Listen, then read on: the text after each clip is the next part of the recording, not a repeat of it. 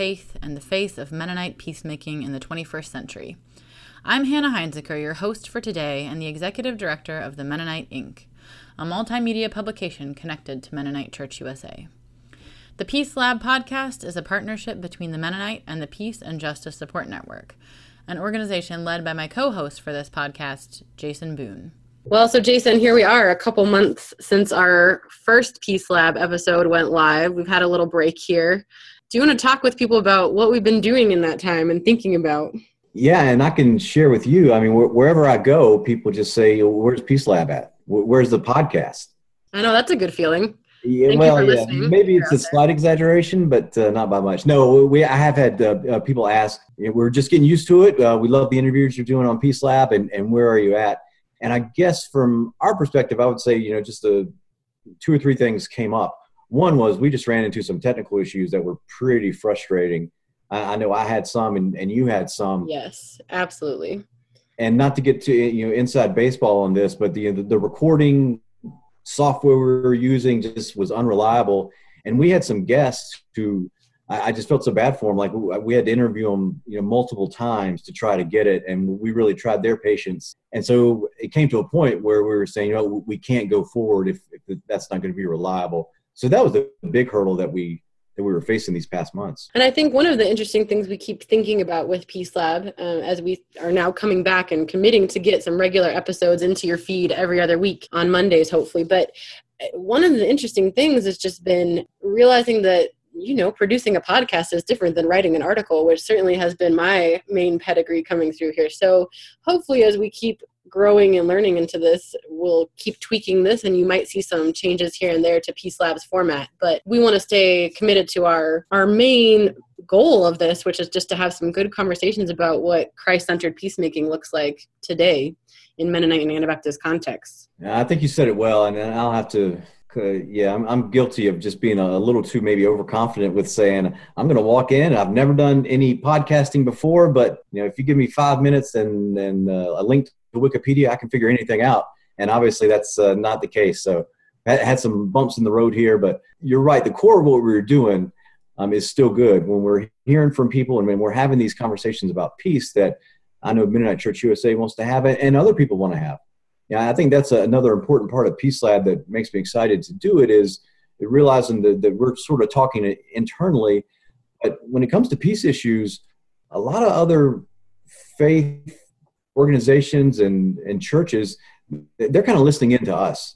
And so in that way, I continue to be excited about the conversations we have, not just for our own edification, but also knowing that, like it or not, there's responsibility with the legacy we have and our history as a peacemaking church, where people look to us and they want to know, well, how are Mennonites processing this? So that's another reason to keep PeaceLab going, and it's good to be back. I feel like that phrase "now more than ever" is getting overused now, maybe more than ever, but it does feel like this is a particular moment when people are starting to ask, what does it mean to be a peace church right now, given what's going on in our world and sort of this pattern of being endlessly at war that we've had for the last few years, and now just thinking about how we support each other and the church and in our country as well. I had the privilege of attending Hope for the Future meetings a few weeks ago, and leaders of color there did some really important work on trying to define what it means to be a peace church today. And one of the important things they said is, it's not just resisting war, but it's resisting oppression in all of its forms and speaking out against racism. And so I encourage you to seek that definition out if you have a chance. It feels like a timely conversation. I'm excited to dig back in. It's going to be interesting to me, and I think something I'm discerning as within the Peace and Justice Support Network is this balance of, so we're try to do the work of Jesus and peace and justice work, and you do that, but then contemporary events, they kind of elicit responses. So it feels like they need responses. And so where is that line for us as a peace church? Where are we saying, the church is being the church, and we're doing these things that we're called to, no matter who's in power. And then at what time do you have to say, no, but the moral voice of the church needs to speak to this or speak to that, because that's going to happen at sometimes. But on the other hand, you can't speak to everything, or you end up just being sort of a microphone and not actually doing the work. So I think this is a good a good time for us to be thinking about that balance of what does it mean to work and do the work of peace and justice, and also be a prophetic voice in the world. Absolutely. Yeah. I was actually at a young adult camp at Rocky Mountain Mennonite Camp this past weekend, and we were talking about Jesus' second commandment, that you'll love your neighbor as yourself, and realizing that in some ways that's a very personal call, but also a public one. And how do we balance those things, and how do we discern who our neighbor is in the context where we're working? And that's one of the things that's exciting to me about PeaceLab, is that there are a lot of different people, both in the church and beyond it, answering that question differently, but growing out of their response to that call from Jesus. And, it's a pretty embodied call. It's a call to kind of enact that love concretely, but hopefully, centered out of a real commitment to kind of listen to God's spirit in the move around us and figure out what that means in each of our own contexts. Well said. I agree with that 100%. It's almost like the church, we end up mirroring culture in a lot of ways, and just the urge, I think, in the larger culture for you have to have this, you have to have a strategic plan, you have to have a sort of homogenous approach to things, and say, what are you doing? And there seems to be pressure on the church. Well, how are we responding? As if that has to be, again, like a lockstep homogenous thing, but it's not. And Scripture tells us that, we all have our parts to play. So if PeaceLab can continue to highlight what some of those different parts are, but then maybe we can take time to step back and look and say, well, what's the sum of these parts? And a lot of times I think, especially in Mennonite Church USA, the sum of our parts is great, but a lot of times we don't recognize it, or we don't step back and say, wow, look at all the different varieties of peacemaking that happens through this body.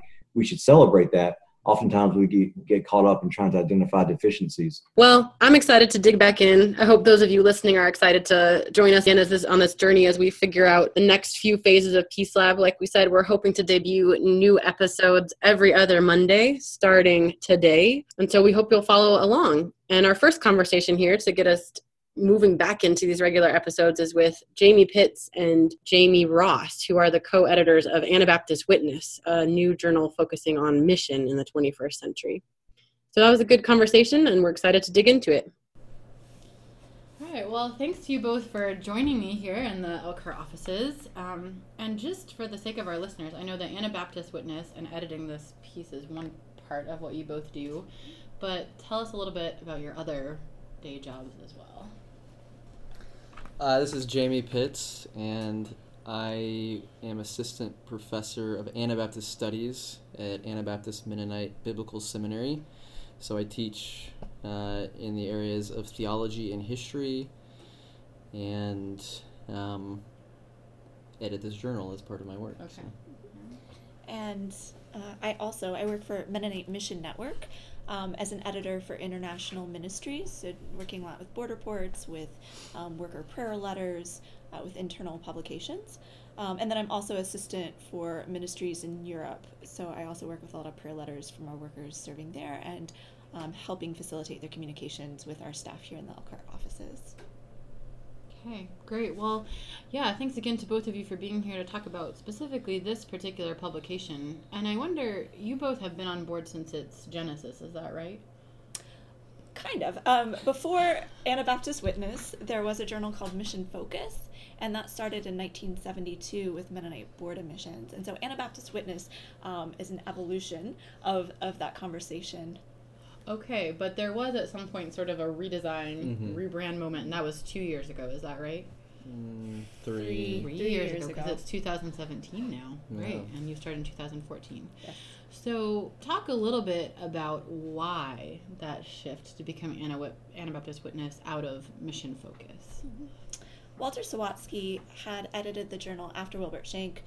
He started in the 90s, and with his retirement at AMBS, there was a new chance, a new opportunity to assess the past, the history of this publication, and then also what changes might need to be made, addressing changing ways of interacting with texts and conversations and social media. And through conversations with Mennonite Mission Network, Mennonite Church Canada, and AMBS, it was agreed that this publication had a future. And so we had several conversations about what that might look like, and then Jamie Pitts and I were asked to lead that conversation with the 3 agency support. Sure. And so who did you pull into that conversation to kind of think about what this would become? Who are the key stakeholders for this piece? Well, just to add to what Jamie said, the conversation started much broader. There was a lot of different people. There were a lot of different people at the table discussing the potential transition from mission focus to something else, and really just discerning whether or not there should be something else. And so once there was a strong sense of moving forward, it was those three stakeholders that Jamie named that really emerged as the primary stakeholders who would carry the journal forward. So that's, again, Anabaptist Mennonite Biblical Seminary, Mennonite Mission Network, and Mennonite Church Canada Witness.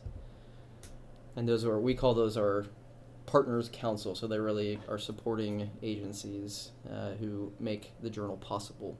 Okay, sure. And it is interesting. I mean, I noticed that mission focus obviously is kind of centered on this word mission, and now you've become Anabaptist Witness. So that word mission, although it's in your purpose statement, it's not there anymore. And mission certainly is this term that now has this sort of mixed association for a lot of people.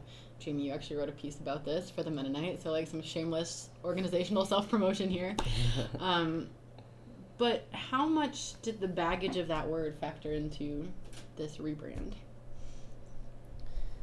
I don't know that was a primary consideration. I don't really recall us trying to move away from mission language. We certainly recognized that it is a challenge for some people and would be a challenge for some to continue to engage. And changing the language could broaden the audience of the publication. We felt like Witness had a deep resonance within the history of Anabaptism with, for instance, the martyr tradition. We didn't want to over-highlight that tradition, but it is significant. Of course, martyros in Greek meaning witness, so that was a significant element. And having a sense that Witness also would capture a broader sense of the purpose and task of the church than sometimes people would associate with just using the language of mission. Do you want to add anything to that? Or no? Sure.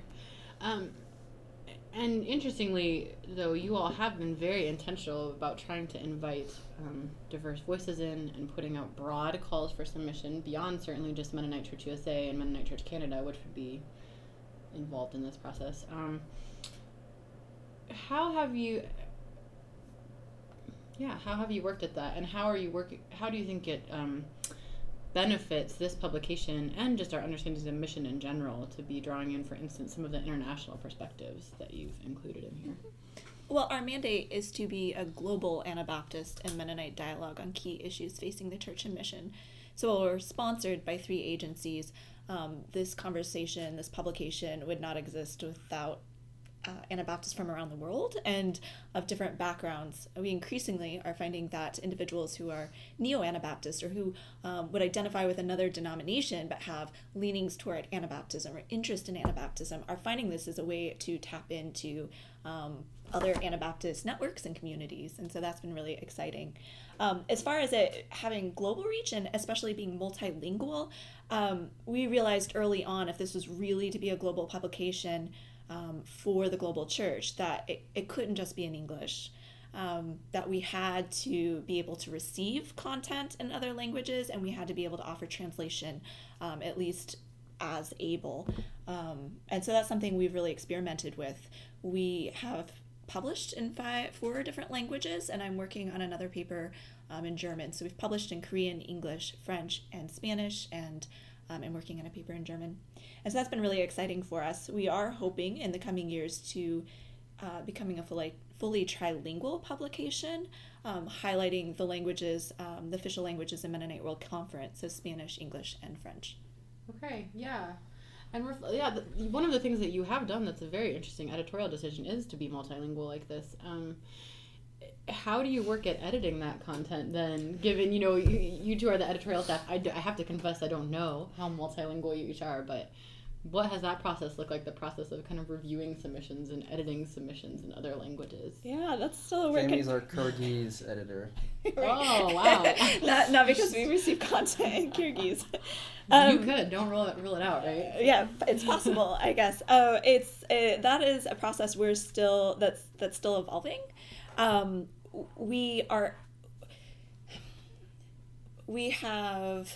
We're in the process of translating our calls for submissions into French and Spanish. We had to develop editorial guidelines in both of those languages so that our contributors would be able to follow similar guidelines as to our English content. Any paper that is received in an other than English language must be peer reviewed in that language as well, and so we have to seek out reviewers who can read the content in whatever language is submitted. And then, of course, we always provide an English translation for content that's submitted in print. And we're starting to work more deliberately in the papers that are received in English, providing translation, especially into French and Spanish as well. Great. And has Mennonite World Conference been a part of this conversation at all? I mean, you're using these three languages that they've sort of framed. How have they helped or contributed to what this has become? We did consult with Cesar Garcia and others from Mennonite World Conference early on in the process of reimagining mission focus. And so we've invited their voice into the process from the beginning. Cesar himself had an article in our first issue, I believe. And we've just been in contact, trying to make it as apparent as possible that we hope that the journal can support the efforts of Mennonite World Conference. So we don't have an official relationship with them, but we do strongly support what they're doing and hope that this would be a resource that they would find useful. And one of the things, I mean, at the Mennonite, we're starting to think about this a little bit more. We've sort of been a publication that's focused on a very particular community here in the United States, Mennonite Church USA, but you all really are intentionally global focused, as you said in your purpose statement. And I mean, globalization, internet, social media does make that kind of exchange possible in a way that it hasn't been before. What have been the challenges, though, with kind of seeing that vision grow into fruition, or really helping it to reach where you hope it will reach? Yeah, I mean, in the last 3 or 4 years, it has grown so quickly. It's been exciting. Clearly we hoped there was a need for this. We thought there was a need for this. But the response has been a bit overwhelming. And the staff time, of course, growing as quickly as the publication has is just not realistic. And we experimented. We were given a lot of freedom to experiment with ways of delivery and ways of interacting. And so we went from being just a print publication to also being available on Facebook, fully available and freely online without any login, and also available through emails that are sent out with updates and other online forms. And I think one of the biggest problems I'm trying to think through is how do we get those different circles, those different ways of receiving the content, how do we get those different groups of people to interact? So people who want to read in print, how do they interact with people who are reading it online? Well, that's not really happening. And so we need to think through further how to bring those different circles together to contribute to the conversation. One of my favorite parts of the conversation that takes place is really behind the scenes. All of our content that appears in print is peer reviewed, and that means other people who have similar backgrounds, who are considered experts in their field, read the content that is submitted anonymously, and they're able to provide feedback. We are increasingly putting the writers in touch with individuals they might challenge in the content, or who might have some pushback, who want to provide some pushback, and introducing them in an email conversation where they can affirm each other's work and also challenge directly each other's work. And I think those interactions have been one of the greatest privileges I've had in working with this journal. And are there other, let's go back to language a little bit. I'm going to go back to this purpose statement that you all have, which is to be a global Anabaptist, to put together a global Anabaptist and Mennonite dialogue on key issues facing the church and mission. Is that right? So I want to talk a little bit about the difference between Anabaptist and Mennonite, which both show up here, and one is in the title and given a little bit more prominence. And it's been interesting to me to kind of watch the interplay of these words and when people choose to use which and which feels most inviting to people. So maybe the question is just why Anabaptist? Sure, that's not a question with an easy answer. No, right. One of the mandates we received as we were in the process of discerning how to develop a publication after mission focus was a mandate to see the journal as an umbrella for different groups that have emerged or associate with broadly Anabaptist Mennonite life, thought, mission, practice. That mandate really, the way of framing that comes from James Crable, who saw that what Mission Focus really did and what a lot of its value was it provided a place where brethren in Christ, Mennonite brethren, Mennonites, and others could come together and talk about shared interests in mission, and he really strongly urged us to continue to see the journal in that way. So we've taken that as a mandate, and really through the we've really attempted to reach out to other kinds of, broadly speaking, Anabaptist churches that wouldn't necessarily see Mennonite as their primary identity. So in our mission statement, we intentionally use that language of Anabaptist and Mennonite instead of a hyphen. Right. Or just one or the other, because we recognize that some would identify more with the Anabaptist stream. You see a lot of these Anabaptist centers springing up around the world. You see the kind of neo-Anabaptist movements and Anabaptist networks and so forth that might more readily identify with Anabaptists, but you also have people for whom Anabaptists may be more of a historical identity, but they are Mennonites. And we wanted to signal that the journal was inclusive of both of those without kind of blurring the lines unnecessarily. And that conjunction "and" was really suggested by Melinda Berry, one of our early editorial committee members, who thought that would be a helpful way to be inclusive in how we identified our audience. So now, having Anabaptist and Mennonite Witness as the title of the journal, I think would be a little awkward. So just not very clean and not very clean. inviting. So we did. I guess we defaulted with the broader term there that is increasingly used today. Right. So. Yeah, actually, one of the things I'm interested in is that it seems like in some ways, actually, I talked about this baggage with a word like mission that sometimes is there, but I almost feel like the word Mennonite is actually getting a similar kind of ethnic or tribal baggage attached to it at times. And yet it still refers also to people who kind of fall into a number of particular communities, not any one. I don't know if you would have reflections on that, like this particular word and what it's come to mean. That's also a complicated, in many ways, political question, too. Mm-hmm.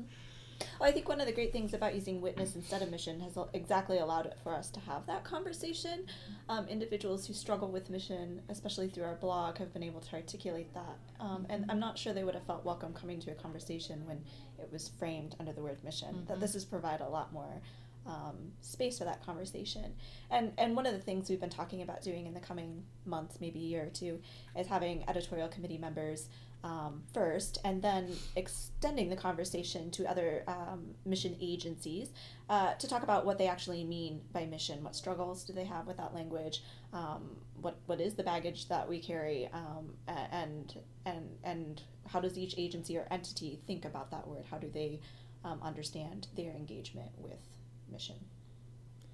Yeah, and I think in terms of the word Mennonite, I teach classes on this. You just want to give me like your 30-minute spiel? Just 30-minute break spiel, that right? class down. No, but I do think it is. These categories are open-ended, and they are categories that we continue to construct through our practice. Mm-hmm. And so I don't have, and part of what I try to do in the classroom with students is to help them see that what it means to be a Mennonite or to claim a certain kind of, quote, Anabaptist identity is to be involved in constructing that identity. It's to hopefully to claim past resources in a responsible way, and to look forward into the future in a way that honors the past without thinking we just have to kind of woodenly repeat what went before, which would be impossible because of the great diversity in our traditions. Mm-hmm.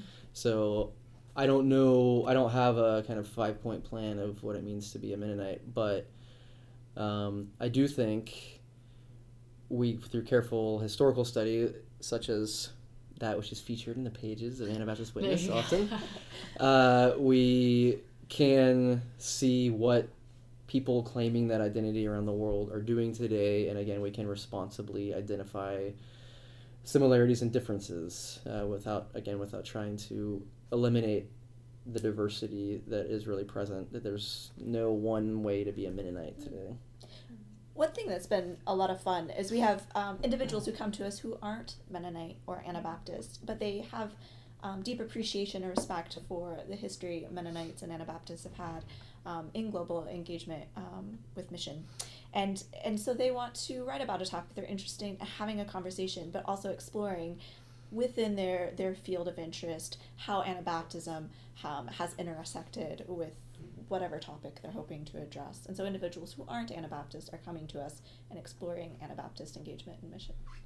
Great. Yeah, because it does feel to me, you mentioned this neo-Anabaptist movement. Anabaptism is in some ways, I don't have stats to quantify this, but it feels like it's having a renaissance moment in a lot of ways. People may not want to claim it as their own, but are curious about it. And so you've encountered these seekers too, it sounds like. And as you all try to discern what type of themes you want to focus your issues on, your most recent one was on gender. What was the one that came right before that? I forget. I should look at that. What is mission? Evangelism, justice, and beyond. Yes. Right. So, yeah, what does the process of coming up with your themes look like? Currently, we have an editorial committee made up of 6 individuals, and one of their roles each year is to help us discern what themes we should address in coming issues. And throughout the year, of course, as we travel to conferences and engage through our own work as a professor and as someone working with a mission agency, we actively seek out responses or input from individuals from around the world that we meet with through the year. So asking them, what issues do you need addressed? What conversations are taking place that need to be recorded? And what conversations aren't taking place that need to happen? And so those are 2 ways we approach this question. Some of our coming issues, the April 2017 issue is on the Holy Spirit and mission. The October issue will be on suffering and mission. The April 2018 issue, we're still discerning, but we believe will be on ecology and mission. And the October 2018 issue will be on multi-directional mission. Oh, so you're planned quite far out, actually.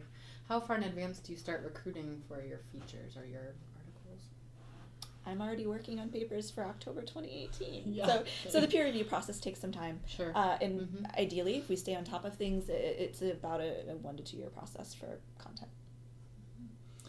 Now that you're 5 issues in, how would you describe the things that are percolating or the growing edges of mission that you're seeing come through? Are there any trends that seem to be emerging? That's a good question. I mean, I do think I see, and I'm sure Jamie has her own take on this that would be glad to hear. I see there's an increasing awareness around the world that there are specific issues that have to be taken up by the church, such as global climate change or mass migration, and which of course are related, and so forth. And so there is a sense that the church has a task here, and I think there's different appetites within different parts of the church about the extent to which that is theologized as mission, and I think part of what we're trying to do is provide a forum for people who kind of see common themes or issues, topics to address, to be able to come together and share what they see as the rationale behind the church's engagement in these kinds of issues, with the hopes that there would be both a strong ethical passion and direct engagement, as well as a strong theological basis for what the church is doing in the variety of issues that face it around the world. So that's just one thing that comes to mind at this point. I don't know if you have your intake, Jamie. Yeah, one of the growing edges in missiological conversations, broader than just Anabaptist missiological conversations, is the arts and mission. And we're not seeing a lot of individuals reflect on the arts and mission, but make contribution through the arts. And that's really been exciting to have individuals submit artwork that interact with themes of Anabaptism and mission, or food and mission. And poetry, a lot of original poetry we've been working with. And so this ability to interact and think about and reflect on, not just through written word, but through these other artistic modes. And James Crable, one of who was on the Partners Council with us, he and Roberta King had done a lot of work, especially helping missiologists think through how we engage globally through song. And so this is kind of a trend throughout missiological circles right now. If I could add one thing to that, which I found really exciting and interesting to think about, it comes from the last issue that was published that I was the lead editor on, which is this April 2016. So just to be clear, we trade off on who is the lead editor. Okay. So I work with the April issues and Jamie with the October issues. So we both work with all the content, but each of us takes the lead on every other issue. So in this issue, What is Mission, Evangelism, Justice, and Beyond, one of the things that I thought was exciting that was emerging, and I think is evident throughout our publications, is that there does seem to be a kind of attempt, so this framing of evangelism versus justice or whatever, which is a kind of ancient, at least going back a couple hundred years. Right, we want to put those on opposite sides and make it a polarity. Sure. And then we have this kind of language of holistic mission, which is sort of, okay, how do these pieces fit together? It seems like there's something emerging that's maybe a new way of talking about that. And it was exciting to see in the April 2016 issue, people from really different theological perspectives, conservative evangelicals and, kind of more, quote, liberal social justice advocates, finding some way of recognizing that holding faith at the forefront of who we are as part of our identities is non-negotiable, at the same time as a vulnerable encounter with others that doesn't necessarily have predetermined ends, is vital to how we do mission and how we see mission. And I do think that it actually goes back to the first essay we published, perhaps, which was it was in the first essay of the April 2015 issue by Marius von Hoogstraten, who wrote about the fragility of encounter. And I think there's something in that phrase that captures something that's happening, from my vantage, something that's happening, again, across the spectrum, or this awareness that, again, we don't kind of sideline faith and sharing our faith, and yet there's a new awareness of the vulnerability with which we do that. Interesting. And this is sort of a moment when there's been a lot of emphasis on how polarized we are in the church, in our in the United States especially, in our political scenes, and how hard it's becoming for us sometimes to talk to each other. So it sounds like, would you say that this has been a space of possibility, a place where that's happening across these kind of, traditional versus progressive divides that we sometimes create and are experiencing? Yeah, I feel like with each issue that we have writers who might not otherwise interact a whole lot, and within the pages of a print issue you see that conversation evolve, and that's really exciting. We have individuals across whatever spectrums who are sometimes uncomfortable, but they come to us and they want to talk about that, and that feels healthy. Yeah. Yeah, and I mean, I'm where it would be wary of claiming too much that we're somehow Well, sure. Yeah. have the You solution haven't figured here. out the magic No. formula. Sure, It but does happen everywhere. But what Jamie has said is absolutely right, and there's conversations happening here that I think are exciting, whether it's direct engagement, which we are increasingly seeing, or kind of themes that are evident across an issue or across issues, this does seem to be a kind of dialogue that, again, someone could read this from a certain vantage and think, I can't believe they published this or that, and another person, I can't believe they published that, but again, it does seem like there's some constructive dialogue happening in these pages and online. So Sure. And in some ways, I mean, you function as a peer-reviewed academic journal. You've got longer form articles, but you also, it seems to me, are doing some creative things that are trying to give other people who might not be traditional academics access to what you're doing. I wonder if you'd talk about that a little bit. How have you, because another divide that has often happened is kind of the lay conversations and academic conversations that don't always touch each other. Mm-hmm. That's been a lot of fun, but it's also been difficult because it's difficult to identify our audience. You can't be something for everyone, and yet we kind of are trying to do that. And so in each issue, we've had storytelling, often by individuals who've committed their lives to international service. They have so many stories to share and so many difficulties they've encountered that they want to reflect on, and we've provided a space for that. And then we have a lot of students, I think especially, and recent graduates, as well as seasoned academics who are providing content. A lot of pastors, especially providing book reviews, and then artists also in the church. And so that's been a lot of fun to work across those spectrums. When it comes to the peer reviews, if it's not academic content, then it might not be someone with a PhD doing the review, but another pastor or someone who's served in that same location or might have experience with some of the content that's being published. So we really work with a diverse group of contributors, but also of readers and those who engage with content across our platforms. Mm-hmm. Yeah. So how have you, I mean, you mentioned that it's grown faster than you maybe expected. What are other things that have been surprising or interesting or rewarding for you all as you've taken this on? I mean, I think the most evident aspect of our rapidly growing edge is our online presence and the blog, which we've had a lot of activity on, as well as Facebook.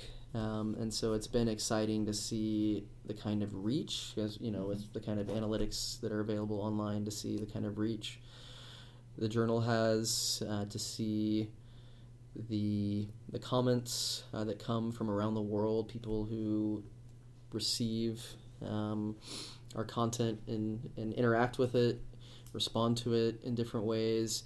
Of course, as we've already talked about, the multilingual aspect of the journal, I mean, that's something that's grown faster, I think, than we had anticipated, and it's very exciting, and it does open up the global conversation that the journal is trying to help facilitate in new ways. So those are two things that would strike me. Mm-hmm.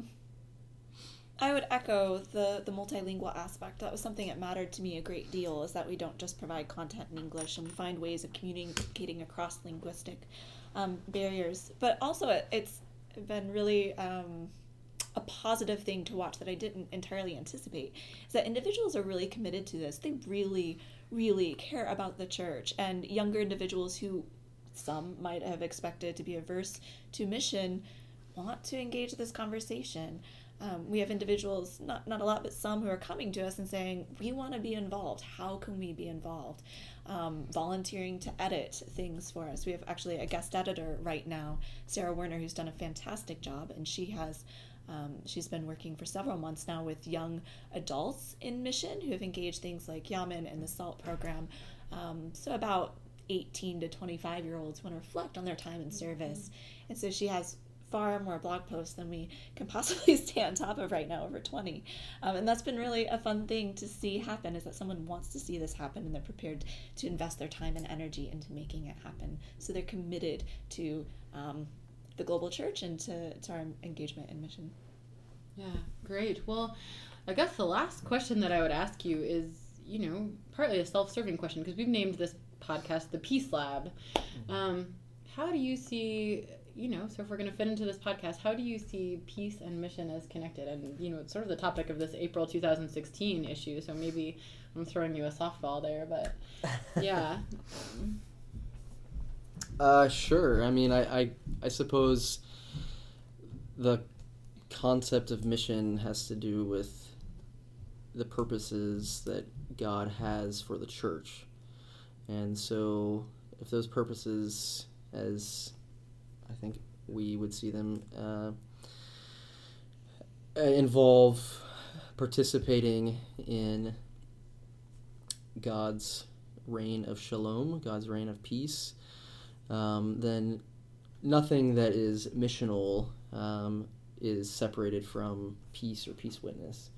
And similarly, as Christians, our pursuit of peace must be connected to the larger work that we are convinced that God is calling us to, our communities are calling us to. So I think, practically speaking, in light of that kind of split that has arisen, at least in the last 150, 200 years or so in the church, and has been that has really arisen in the Western church and has been sort of exported around the world, unfortunately. There's a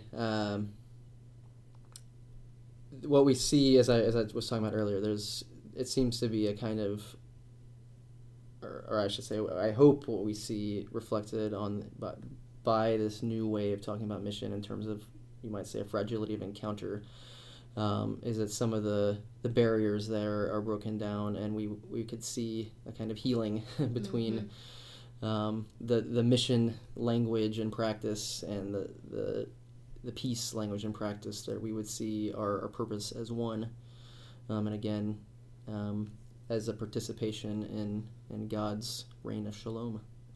Sure, and I like that you pointed out that this is a more modern trend, especially in the Western church, which has sort of become a global product. But it reminds me of a conversation with Erica Littlewolf about, in indigenous traditions, these things are not divorced. Justice and faith and spirituality are together. And and I just to say that we did have reflection along those lines in our one of our editorial committee members, Steve Heinrichs, who works with Mennonite Church Canada. He did an interview in our April 2016 issue with Patricia Vickers and Randy Woodley, to Indigenous Americans, reflecting on some of these issues, how they received some of these issues from white Christians, and how, from their context, some of the walls break down between them. Well, thanks to both of you for joining me on this podcast and for conversing, and good luck as the publication continues to evolve. Thank you, Hannah. And if people want to find you, where should they go? If they want to engage the conversation, where do they find Anabaptist? Anabaptistwitness.org, and we're also on Facebook and Twitter. Excellent. Thanks again. Thank you. Well, that's all we've got for today on this episode of PeaceLab. Thanks for joining us for this conversation with Anabaptist Witness, and we hope you'll look for our next episode in 2 weeks, wherever you like to find your podcasts. We're on Stitcher and iTunes, SoundCloud, and you can also find us at the websites of the Mennonite Inc. and the Peace and Justice Support Network. Thanks so much for tuning in.